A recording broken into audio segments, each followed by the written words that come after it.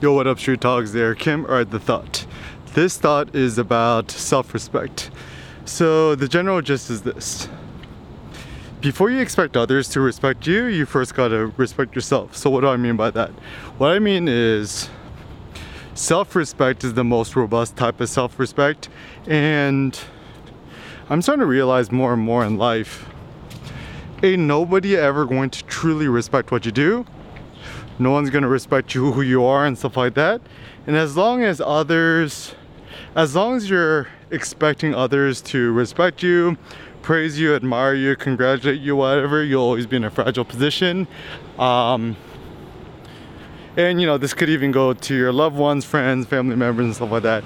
And actually, I'm starting to classify an entrepreneur as somebody who's willing to have the extreme tenacity to pursue what he or she believes in without needing some sort of external proof or congratulations or respect and admiration. In fact, perhaps it's more robust to expect people to actively try to tear you down and so forth. So my basic thoughts.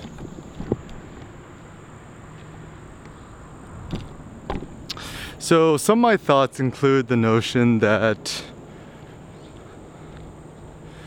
in life, first of all, several ideas. First one is this: don't give nobody shit, and don't do unto others as you don't want others to do unto you. So don't critique or criticize in others things that you find unsavory or not nice. And similarly, but you know, if people are giving you shit, don't take shit from them, which means, you know, be stubborn and firm and steadfast in what you're doing. Don't compromise your morals, ethics, and beliefs for the sake of pleasing somebody else, because this is the big thing. It's okay to help other people if it's going to independently help them. Like that's great and that's fantastic. However, so like for example, let's say I'm a carnivore, and let's say my girlfriend is a vegan. I will not become vegan just to make her happy that I turned into a vegan, even though I prefer being a carnivore. Similarly, in life, there are certain things where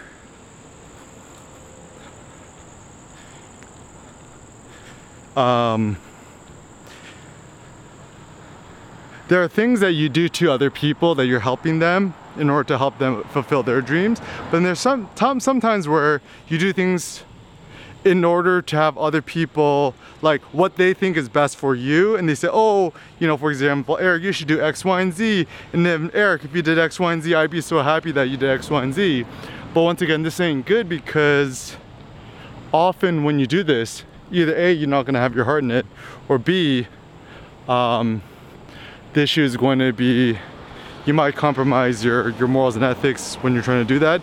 And for me, you know, your own personal ethics is something that helps you fall asleep at night. And especially as an entrepreneur, it seems the greatest innovations, whether it's social innovations or technological innovations or any kind of innovations for the matter, is essentially not to sell out.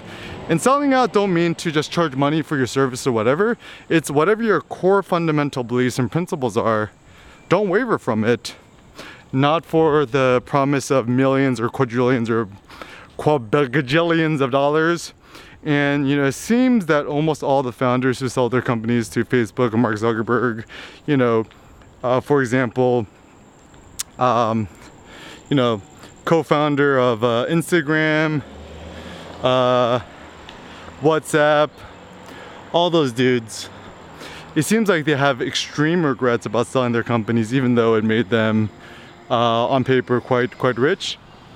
And this also, what I'm starting to realize too, is that in life, if you want to be robustly happy, probably better to be an Evan Spiegel, you know, the CEO of founder of Snapchat, who refused to sell out to Facebook even when it was offered, like, let's say $3 billion or something like that. And even Mark Zuckerberg is smart, because I think it might have been even Yahoo offered to buy out Facebook for $1 billion or 10 billion, or I don't even know how many billion. But then Mark Zuckerberg was like, oh, okay, it's a formality, we're not going to sell. So it seems that when you're in a position where you're just going to sell your company. I don't know, maybe it's like you didn't really believe in the company. Like, so my basic thought is only build a company that you would actually never sell, that you'd have for the rest of your life.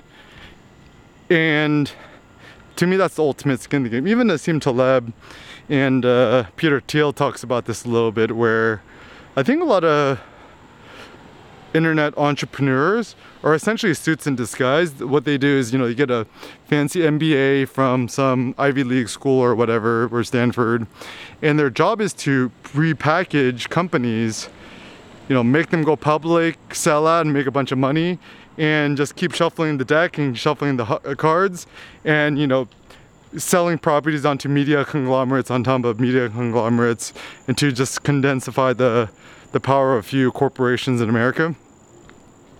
And to me, I don't know, I just feel like this is a little bit lame and silly, because I know for myself, my joys in life are simple. Just meat, sleeping well, sunshine, having the extreme privilege of going outside and walking. I'm starting to realize this is one of my greatest joys in life.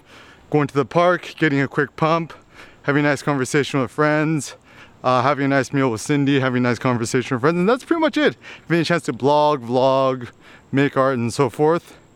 And so yeah, when you think about your life, put yourself in a position where you make yourself robust.